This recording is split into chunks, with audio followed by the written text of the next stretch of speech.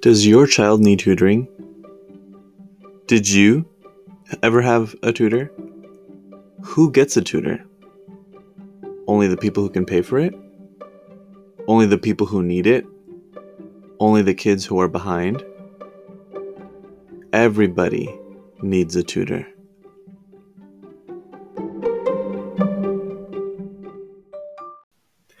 Here's a word from my favorite nonprofit organization called Operation Underground Railroad. They rescue children from sex slavery, and they do this by helping domestic and international police departments perform sting operations. Not only that, they also provide counseling services to help these kids heal from their mental and emotional wounds and reintegrate back into society, or integrate into society for the first time, because some of these poor kids have been in this since as long as they can remember. So if you want to find out more about them and donate, you can visit them at ourrescue.org. That's ourrescue.org.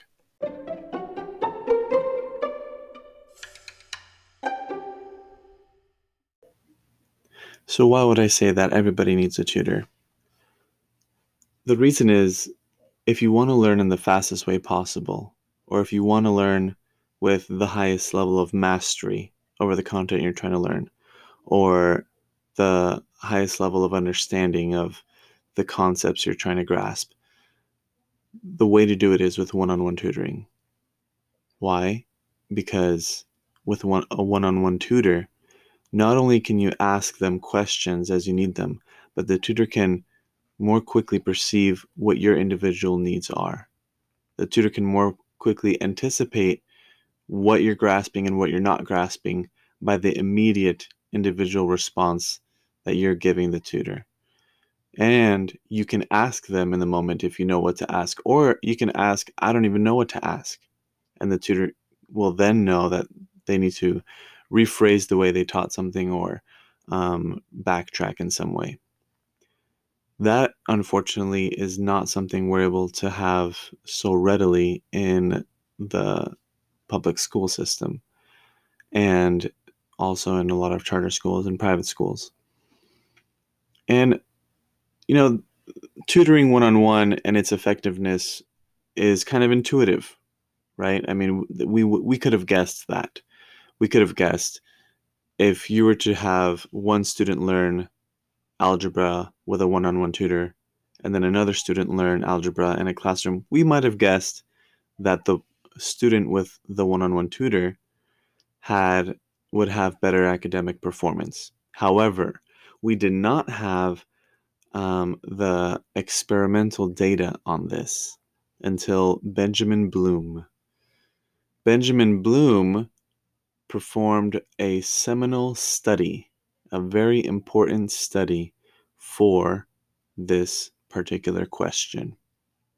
What he did was he had in his experiment a control, which was the classroom, and he wanted to see if his experimental groups outperformed the control classroom, the normal classroom, the average classroom you might come across in probably your child's class right now.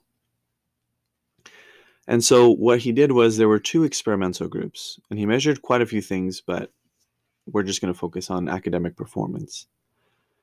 And the first experimental group was learning the same content, but in small groups. And the third group, which was the second experimental group, was students learning with a one-on-one tutor. Well, guess how they did in terms of average academic performance. The control classroom, their students performed, let's say, this average, 50th percentile average. The experimental group with small groups, they performed one standard deviation higher than the control classroom. So they're probably at about like the 85th percentile. Then the one-on-one tutoring group performed 2 standard deviations higher than the control classroom. 2 standard deviations higher, putting them in the 98th percentile with one-on-one tutoring. Imagine if we could provide one-on-one tutoring for all of our students in all of the United States. How amazing would that be? This is called very commonly the 2 sigma problem. 2 sigma referring to the 2 standard deviations higher at which students with one-on-one tutoring outperform the traditional average student in aggregate. So why is this a problem? It's a problem because we don't necessarily have the resources to provide all of our students with one-on-one tutoring. Okay, so that's number one. Very, very obvious, very basic. Number two, not all of the students have the resources themselves to purchase or to buy tutoring services. Okay, so that's the second thing. So let's go with the first one. So we don't necessarily have resources in the educational system to provide one-on-one tutoring for everybody. Okay, what does that mean? That means we don't have enough money to pay for that many teachers or to pay for that many tutors. That would be too much of an expense that the education system can afford. Okay, so that's what that means. And then on the learner side and their family side, it means not all families earn enough money to be able to pay for a tutor outside of the regular classroom. So where does this leave us? This leaves us with knowing that we have this data and that's been replicated. This experiment has been replicated multiple times, many times with different variations, and yet we can't give what we know is best to the students. We can't give them this one-on-one tutoring because we don't have the resources and or they don't have the resources. This is called the 2 sigma problem. We know they could perform 2 standard deviations higher. They can learn more sooner, but they can't, and we can't teach them. So that's the 2 sigma problem. Next is mastery learning. Okay, so hold on to that 2 sigma problem in the back of your head. We're going to go on to this next topic, and we're going to combine them. One of the reasons why one-on-one tutoring was so effective is because in this particular study of Bloom's, his name is Benjamin Bloom. Yes, I know it has a wonderful alliteration. That name has a wonderful alliteration, Benjamin Bloom. He had the tutors focus on mastery learning. Mastery learning means you don't move on until the student understands everything they need to understand 100%, not 95%, not 99%, 100%.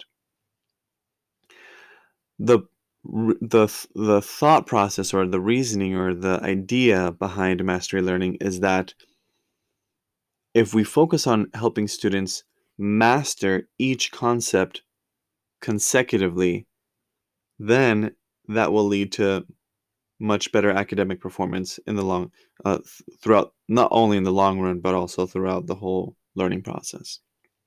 And we will be doing them a favor instead of a disservice, as we unfortunately have to be doing now. So here's the thing. Mastery learning is very difficult to achieve in the whole spectrum of education right now because not everyone knows how to implement it. Not everyone knows how to leverage the technology to implement it. And this is why mastery learning is important. Let me just kind of back up a couple of steps. Salman Khan, who is the founder of Khan Academy, which is a free educational platform where you can learn basically any topic that you would learn in K-12 education. If you don't know about it, this is the way to fix the Two Sigma problem. Well, this is the best option to fix the Two Sigma problem today. So go check it out at khanacademy.org, I think it is, or .com. You can just Google Khan Academy, Khan. So, and I'll talk a little bit about that a little bit later. But Salman Khan, he said, the reason why mastery learning is so important is because we're sending kids forward with these holes in their learning. If they get 70% on their math test in, let's say average in 5th grade, then we're going to move them on with them not knowing the 30% that they didn't understand. And then they're supposed to go to the next level of math and try and figure it out, right? Try and learn that 30% from last year, and then also try and learn the new content for the 6th grade. And let's say they get by and they get on average 80% of the content in 6th grade, and that's reflected by their 80% score on their average score on their test in 6th grade. Then they have to go on to 7th grade math, not knowing the 20% from 6th grade. And so each year their holes are getting bigger and bigger and bigger until the day comes in high school and they say, I'm not good at math, or I'm not a math person. When in reality, it's not about being a math person or not. It's about having been given the opportunity or putting in the effort to know all of the things you need to know before moving on. That's mastery learning. That's the importance of mastery learning. And the analogy he gives, I think, is a very clear analogy. He gives the analogy of building a house. You wouldn't build a house making the foundation and having the person who comes and checks if it's up to code or not come and say to you, the foundation is about 70% all right, is about 70% there, so you can move on to the framing. Then you move on to the framing, and then this inspector comes back and says, yeah, the framing is about 80% strong and firm in terms of its structure. And then you would say, and then he would say to move on after that. You can put in the insulation and all the electrical and the tubing and the wires and the air vent systems, etc., etc. That would be insane. You wouldn't do that. You wouldn't make your house with a 70% completed foundation, 80% completed framing, and then a subpar rest of the house, right? Walls and the whole structural integrity would be in jeopardy. So but we're doing the same thing, metaphorically speaking, with our education system. If we continue to move kids on after having given them this, passing, quote unquote, passing grade of 70, 80, even 90, 95%. And so what is the missing content that they're not understanding, and why can't we give it to them? It's because of the Two Sigma problem. And so how can we fix the Two Sigma problem? Well, the way we can do that, if we don't have the resources, we don't have the manpower and the resources. So here's the part where it gets interesting, trying to solve this problem. We have technology that can put someone's explanation of a content onto a screen and save it, and it can be viewed by millions of people at the same time. Additionally, we have technology that can test you on your understanding of a concept via quizzes or tests or exams or just practice problems in general, and it can measure whether or not you provide the correct answer. And if you don't, then it can measure what concepts you understand and what concepts you don't understand. And then it can tailor instruction to you. It can give you feedback in the form of text in these messages of saying, consider this or consider that. And then it can help guide your thinking. Or watch this particular video. Let's say you're learning algebra and you're doing, you're making graphs. You're learning how to plot a line or graph a line. You would probably learn the formula, the slope-intercept form of a graph. y equals mx plus b. You may have remembered that. And if you know how to solve y equals mx plus b for the slope given a point, or for the y-intercept given a point, forgive the math refresher here, then let's say you know how to do those things, but you don't know how to graph it exactly when the computer asks you to graph it. If you don't know how to graph it, then the computer knows you understand the mechanics of solving for this formula, but you don't understand to graph it. Let me give you a resource to graph it, and it may suggest a particular video, or it may suggest a particular thought to consider, or concept to try and understand, or a paragraph to read, or a chapter of a book. And that this is technology that we have today, and it's both free and paid for. The free version is Khan Academy, which is what I'm circling back to. This is what Khan Academy provides. I uh, I am going to schools individually, asking them why they don't use Khan Academy, and trying to gather, I guess, qualitative data, or trying to gather as much information as possible in order to, this anecdotal data, in order to piece together why we don't take advantage of this, to help solve the two sigma problem. And the reason that I hear the most is because is this: we don't want our kids to be on a screen all day long. And that's a very reasonable concern. We don't have we're currently suffering, I would say, this technology pandemic where our kids are glued to a screen all day, and everyone's worried about whether or not their kids are getting enough social experiences in order to thrive socially. And they're all living in this virtual world and kind of blending reality and blending emotions, and not knowing how to face particular situations. And I get that. I honestly do. I have a couple of kids, and I worry the same thing for them. However, we have to think of the big picture in terms of their learning, and understand that it doesn't take that long in order to learn a concept a little bit every day and learn math. In fact, if you look at this school, Prenda.co, is their website. They're called Prenda. They leverage Khan Academy heavily. They and they're every single one of their kids excels, whether they were already excelling, or they were very poor academically, uh, speaking in terms of their performance. Um, all of them thrive. I remember this watching a video of this one kid from Prenda who actually came to Prenda 2 grade levels behind, and ended up getting caught up within half a year to his own grade level. That's amazing. That's the power of one-on-one tutoring, because now we don't have to pay for all of those teachers teaching one-on-one. We don't have to pay for every single student getting their own teacher in order to help them improve. And the beauty is we have this Khan Academy, this free resource, in order to help them, in order to help our students succeed. And whether it be in school or at home, we can still take advantage of this. Anyway, this podcast is not trying to be what's it called, a promoter for, or an advertisement for Khan Academy.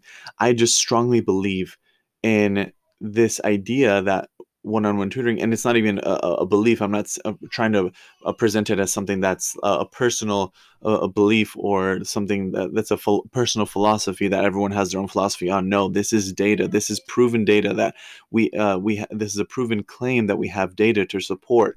This is something that we know happens, and we can predict very, very easily. If you get one-on-one tutoring, and the tutor is able to diagnose your particular needs and address those needs to help you learn more, you are going to learn more, and you're going to outperform those who don't have one-on-one tutoring. Now, granted, though, there are those kids who do well and still perform well in the uh, whole class environment. That's not what I'm talking about. I'm talking about the masses. I'm talking about the average student. They outperform the one-on-one students who learn with a personal tutor, outperform the average class. Now, why is this important, and why? why is this something that's not as widely adopted? I'm not completely sure yet. I'm finding that out now. However, one of the reasons why I hypothesize why it's not widely adopted is because of this crucial um, lack of interaction that you don't have that there is with technological tutors that we have, such as in terms of Khan Academy or OpenCourseWare, which is you can't ask a video a question. You can't ask for clarification on a topic, and you can't conversate with the technology according to what we have right now. But that's where AI teachers come in. This is the big kahuna. This is my big hypothesis. What if we can provide artificial intelligence software that students can communicate with and ask questions to? And if it can ask questions, if students can ask questions to it, then the students not only will be able to have their one-on-one tutor where they get their lecture in, but they're able to also clarify things, and they're able to work with them as if it was a human trying to help them teach them this particular concept or these facts. What does that do? You may ask, does that replace the human teacher? No, it does not replace the human teacher. In fact, it allows the teacher to focus on higher level learning.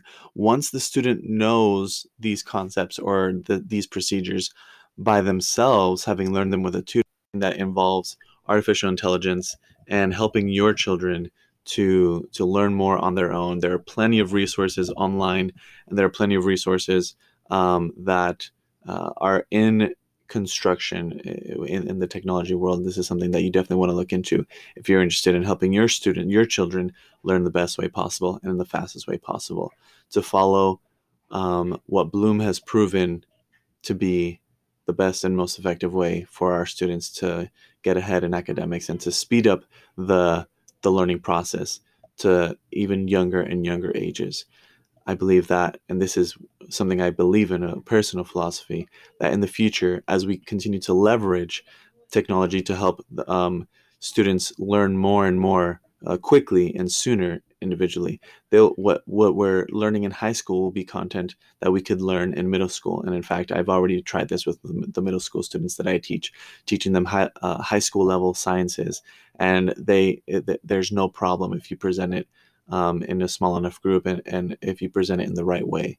And we're systemically, the nature of the system that we have underestimates the potential of the students' understanding, and if we are underestimating their potential and what they can learn, then we're not giving them enough room to grow as fast as possible, to be able to apply those things apply that knowledge sooner rather than later, so that they can work on real world projects, so that they can work on the real problems that they're going to face when they're in the future. For example, I've mentioned this before, things like purifying salt water, or a sustainable way to pure salt water. What if we can teach them the science concepts at a sooner age, and then in high school actually have them work on creative projects to bust out their ideas and take it from the paper, from the drawing board to the workshop, and then school be a workshop for them to actually work on the problems that they're going to face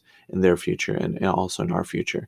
This is something that I feel like is not just a way for us to improve the students' academic performance, but rather a way for them to be better prepared for their future, and to better help them be better prepared to solve the problems that we're going to face as a human race and in the future, and give them a head start on working on those problems. So if you don't have a tutor for your kid, get one, and there are free ones online. Visit Khan Academy.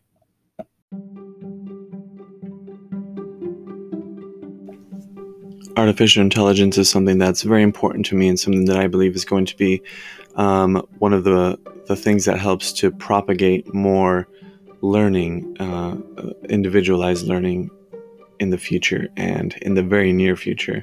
So if you or anyone you know are interested in artificial intelligence teachers, you can contact me at on Twitter at ChrisSchool3000 or via Instagram at ChrisSchool3000 as well. Thanks.